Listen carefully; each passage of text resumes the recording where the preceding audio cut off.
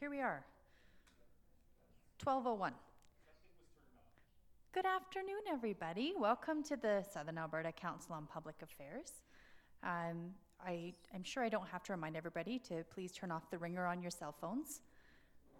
I'd like to acknowledge that SACPA events take place on the lands of the Blackfoot people and the Métis Nation of Alberta Region 3.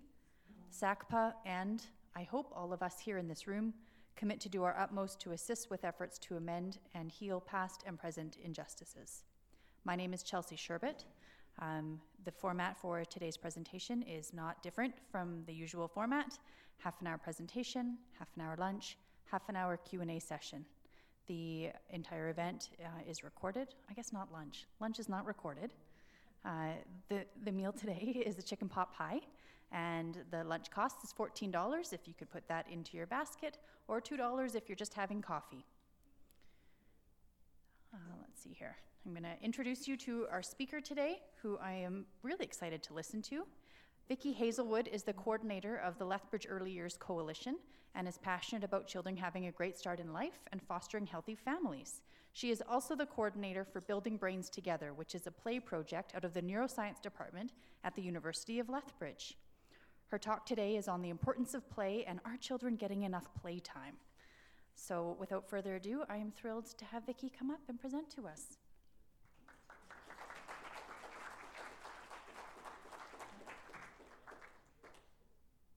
Thanks, Chelsea, and thank you for the warm welcome. I'm really excited to be here today and have this opportunity to talk to you about a very fun topic, play. So before I get into the whole play aspect, I wanted to just give you a little context of who I am with my Lethbridge Early Years hat on. Our Early Childhood Coalition is one of 98 in the province of Alberta that is working to bring awareness of just how important early childhood development is. We really know that, we do all our work based on the science that shows that 90% of critical brain development happens during the first 5 years of a child's life. So what we've learned is that through science, they've discovered that a child's experiences and environment during the first 5 years of life have a lifelong impact on everything from their physical and mental health, their success in school, in relationships, as well as in the workforce. So we know that these first years of life are super important, and we want to, as a community, really work together to make sure that all children have a great start. So our coalition is made up of organizations, of community members that are passionate about seeing children thrive, and these are examples of some of our members. Something we often talk about as a coalition is the EDI, and the reason I'm bringing this up is it does play into the Play Charter. Our early development instrument, has anyone heard of that? A couple people, great. So the early development instrument is a tool that's used by kindergarten teachers in the second part of the school year to assess how children are doing developmentally in 5 different areas. So these are the areas of development that they look at. And what we know for Lethbridge is that 1 in 4 of our children are reaching kindergarten vulnerable or at risk of difficulties and struggles in these areas of development. So we want to see that change. And the most recent collection of EDI data in Lethbridge shows that emotional maturity is a real area where we have the most children vulnerable or at risk. So one way of combating emotional maturity and building it up and strengthening it for children is play. So that's what started to start the conversation around our table as a coalition of how can we make play a priority, because we know if children are playing more, then their emotional maturity, their social skills, all of those things increase and are stronger. So I'm going to move into play here, and I'm going to ask you to just turn to a neighbor for a second. I want you to think back to your early childhood and your play experiences. Think of one experience in play that was a favorite playtime, and just share it with a neighbor. You only have 15 seconds, so you have to do it quickly. So if you think back to how you used to play.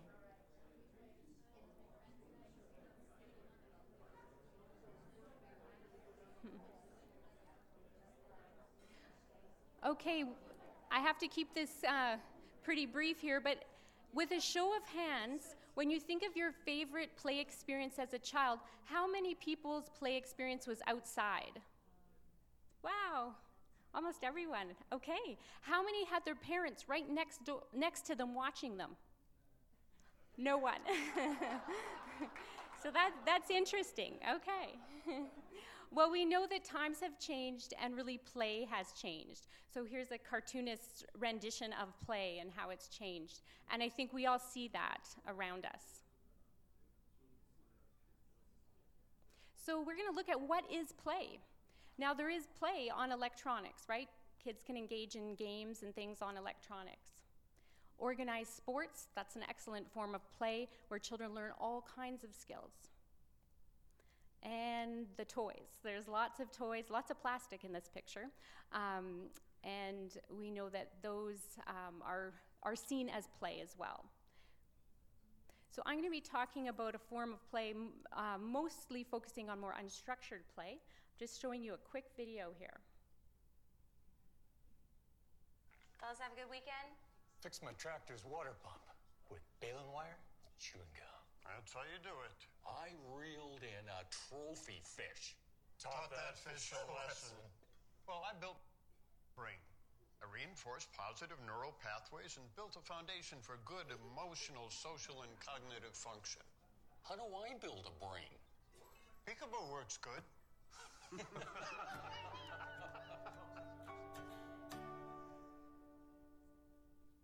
So peekaboo, building brains through games. And that's what we're going to look at here, how brains are built through play. So when we created the Lethbridge Play Charter, together with stakeholders in the community, we had conversations about what is play.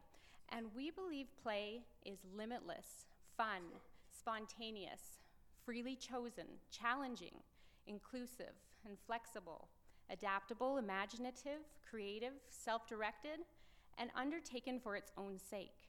So that means there's no real agenda to this play. It's just for fun.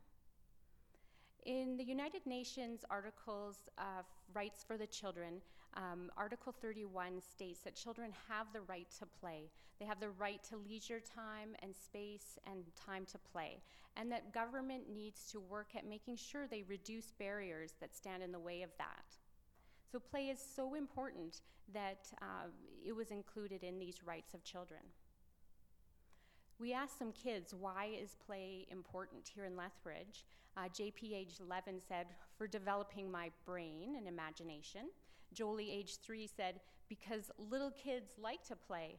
Also to take everything out, but we put our toys away after. Blake, age 4, said, because it gets your energy out. And Olivia, age 6, said, play is important because it's fun. So I'm going to touch on 6 benefits of play. There are tons of benefits, but I'm going to just highlight 6. So play builds imagination and creativity. When you look at these pictures, you see children, maybe they got bored at home, they were just hanging around, and then they realized that they could use their creative imagination to take out the pots and pans and make a band. The boy on the other side he's in the laundry bin with a toilet paper roll, and he's transformed into a pirate. So when children get bored, it's okay because it fosters that chance for them to solve some problems, figure out what to do, and they get pretty creative. Play fosters cognitive growth. A lot could be said about this, but I'm just going to briefly touch on, it's amazing that the amount of play a child has actually affects the complexity of cells in the prefrontal cortex. So play really fosters brain growth. And in fact, certain studies are showing that through play, children's brains, if they have been damaged through excess stress or trauma, can actually receive healing and the cell regeneration through play. So play is powerful. Play reaps emotional and behavioral benefits. A number of you have probably heard about the anxiety of children today and that it's on a rise. And in a recent article in Psychology Today, Dr. Gray talks about how the decline in play has really resulted in the rise of mental disorders for children, including anxiety and depression. So children and youth tend to have a stronger ability to cope with stress and traumatic events when they've had a lot of unstructured play in their life. And play facilitates group interactions. So here you see some kids playing together. On your left, the children are working in the garden. And these type of interactions result in some conflict at times. And then they have to negotiate who's going to use the rake first. They have to work out these problems. They have to talk with each other and socialize and learn to build those skills. And on the other side, you see the rough and tumble play. Dr. Pellis talks a lot about this type of social play as his research is on that. And really, this is foundational for children learning a lot of social skills. These kids have the smiles on their faces, they're having fun. But if all of a sudden someone kicks someone and someone gets hurt, well then that child's gonna not wanna play with the other child anymore. And they start to learn how to treat each other and how to respect each other. And they know their limits and they start to learn about others' limits as well. Play encourages greater independence. Children need to, in time, become more and more independent from their caregiver and parent. And as parents step back and allow children to play, then they can explore. And you can see in this picture the children climbing. The parent might be in the background a little bit, but they're exploring their limits. How high can they climb? What can they explore? And here's a girl, she's climbing a tree. She might fall, but she's learning her limits as well. And we're going to journey with this boy. He's trying to decide, should he cross this stream? And you can't quite tell in this picture, but he's wearing snowshoes. So he's trying to decide, should I do it or should I not? So he's assessing the risks. If he jumps, he might fall in. So he decides that he's going to test his skills and challenge himself, and he makes it across. So he's developed some eye-hand coordination, gross motor skills, and he's aware of what his body is capable of. So if he comes to a stream again, he's going to know, yeah, I did it before, I can make it across. Had he fallen, he would have learned from that as well. Play promotes physical fitness. Right now, we have a very sedentary society with children and youth. They're not as active as they need to be. And Participation Canada does a report card each year, and right now we're sitting at D-, D+ each year after year. So what they're saying is that our children are not as active as they need to be. Just to tell you some of the stats, they're saying that 5 to 11-year-olds and 12 to 17-year-olds are on screens 2.3 hours to 4.1 hours a day. So that's recreational screen use that they are instead not being outside playing or moving or being active. So only 35% of children ages 5 to 17 are at the recommended level of physical activity in Canada. And so that means 65% are not. They're below the level of activity. And the reality is that through physical activity and play outside and moving and movement, children are able to concentrate better in school, they're better able to focus, and in fact, there's an interesting study that shows that exercise can also help with things like their test scores because they're able to focus better and things like that. Here's a fun cartoon. When I was your age, I got more exercise. I had to walk all the way to the TV to change the channel. So why is play on the decline? One of the possible reasons, or one of the reasons we do know, is technology. Technology is replacing a lot of active play for children. And when you look around, if you're at the mall or you're at a restaurant, you see a lot of kids on a tablet, on screens, and that the more they get outside, the more often they're going to be active, the longer they're going to play. So we continue to, as parents, as community members, as caregivers, have to figure out how do we navigate through technology and setting limits and balance in the technology use with our children. Another another reason for the decline of play is the risk. We live in a fairly risk-adverse society, and here's this cartoonist is saying, don't forget the sunblock, stay hydrated, don't breathe the smog, watch for E. coli, do you have your cell? Play outside is not what it used to be. So things have changed, and I love this graphic here. It's showing 4 generations of the freedom to roam. So when you look at the big picture, or the big shape on there, that's George, great-grandfather in 1919. That's how far he was able to roam around his house to play. So he was allowed to walk 6 miles to go fishing. Now his son, Jack, in 1950, was able to walk about 1 mile on his own to the woods. Jack's daughter, Vicky, at age 8, was allowed in 1979 to go to the swimming pool about half a mile away. And then after that, Vicky's son, Ed, is now 8 and only allowed to go to the end of his block. And that was in about early 2000s. So we know that's probably even shrunk to the backyard now. So things, the freedom to roam for children has changed over time. And this has significant effects on children. So I'm going to touch on risk a little bit. What is risky play? Dr. Bassoni is someone I've had the pleasure of hearing from a number of times at conferences, and she has done some brilliant research out of UBC on risk and play. And she describes risky play as a thrilling and exciting play that can include the possibility of physical injury. So it offers opportunity for challenge, test limits and boundaries. So you see the joy plus fear equals a thrill. So here's some kids, they've built a tower and he's jumping off. You know that he's experiencing a thrill, right? That's pretty fun, and he might fall, but he's testing his limits. He's probably done this before and is well aware that he can jump off okay. And here's another boy, he's built himself a little balance beam.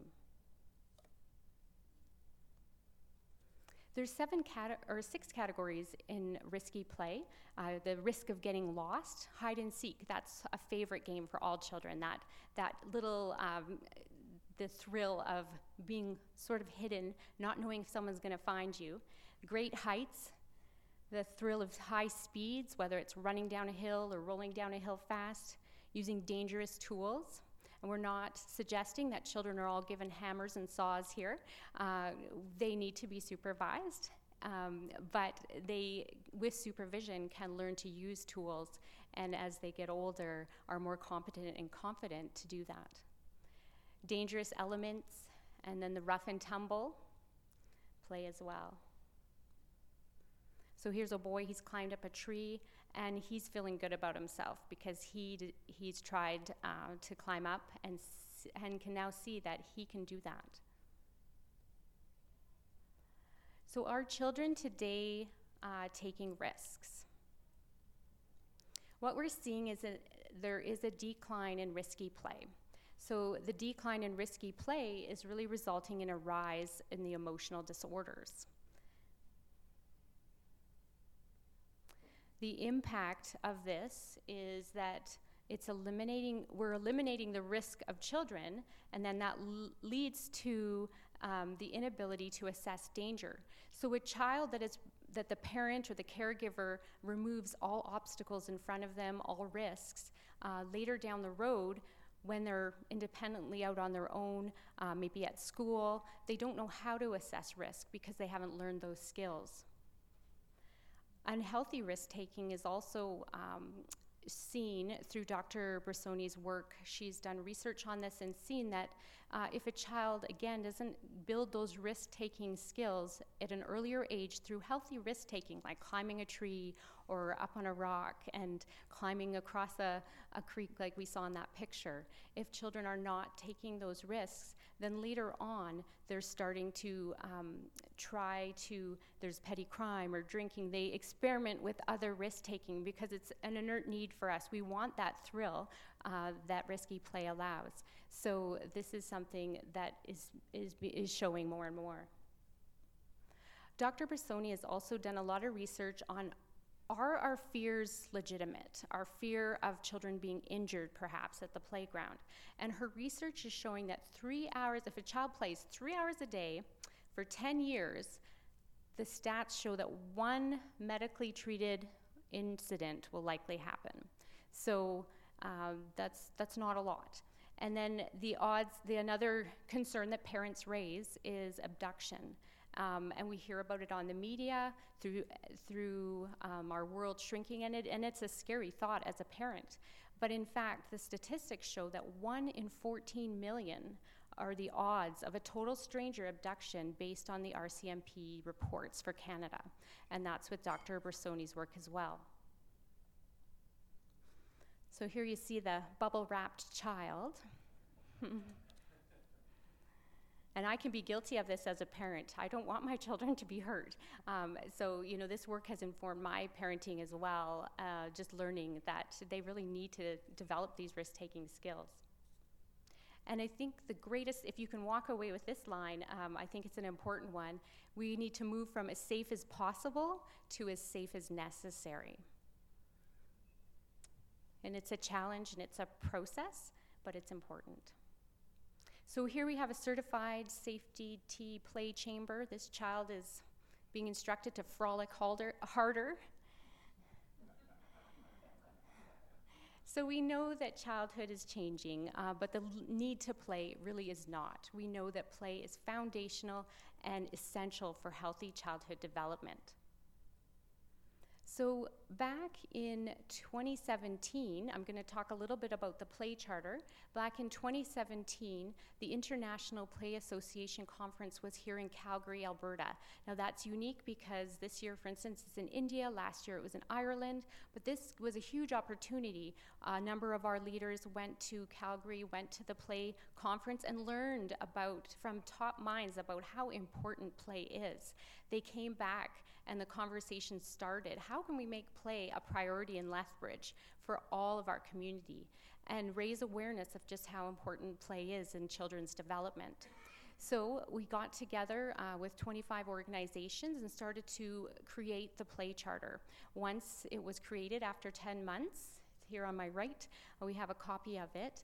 We brought it to the City Council, and City Council unanimously adopted the Play Charter, signed by the mayor, and then began to provide resources, staffing time, as well as meeting space to have the Lethbridge Plays group come together as stakeholders to figure out how can we put action to this Play Charter.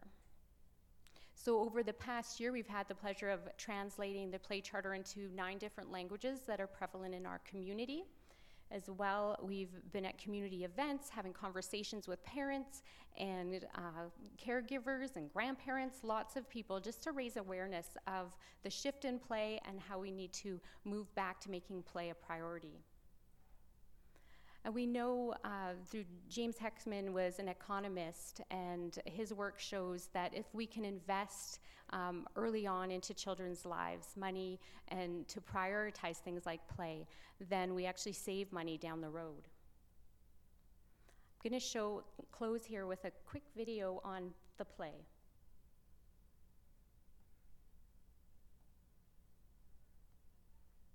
Think back to your childhood.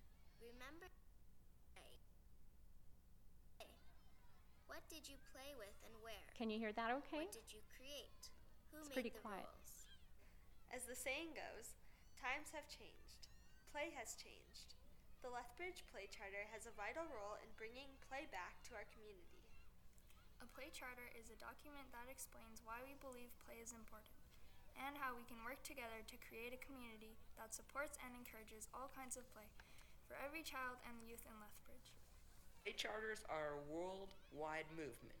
Several countries around the world, as well as provinces and cities in Canada, such as Calgary, have adopted play charters that influence city planning, policy, and decision-making.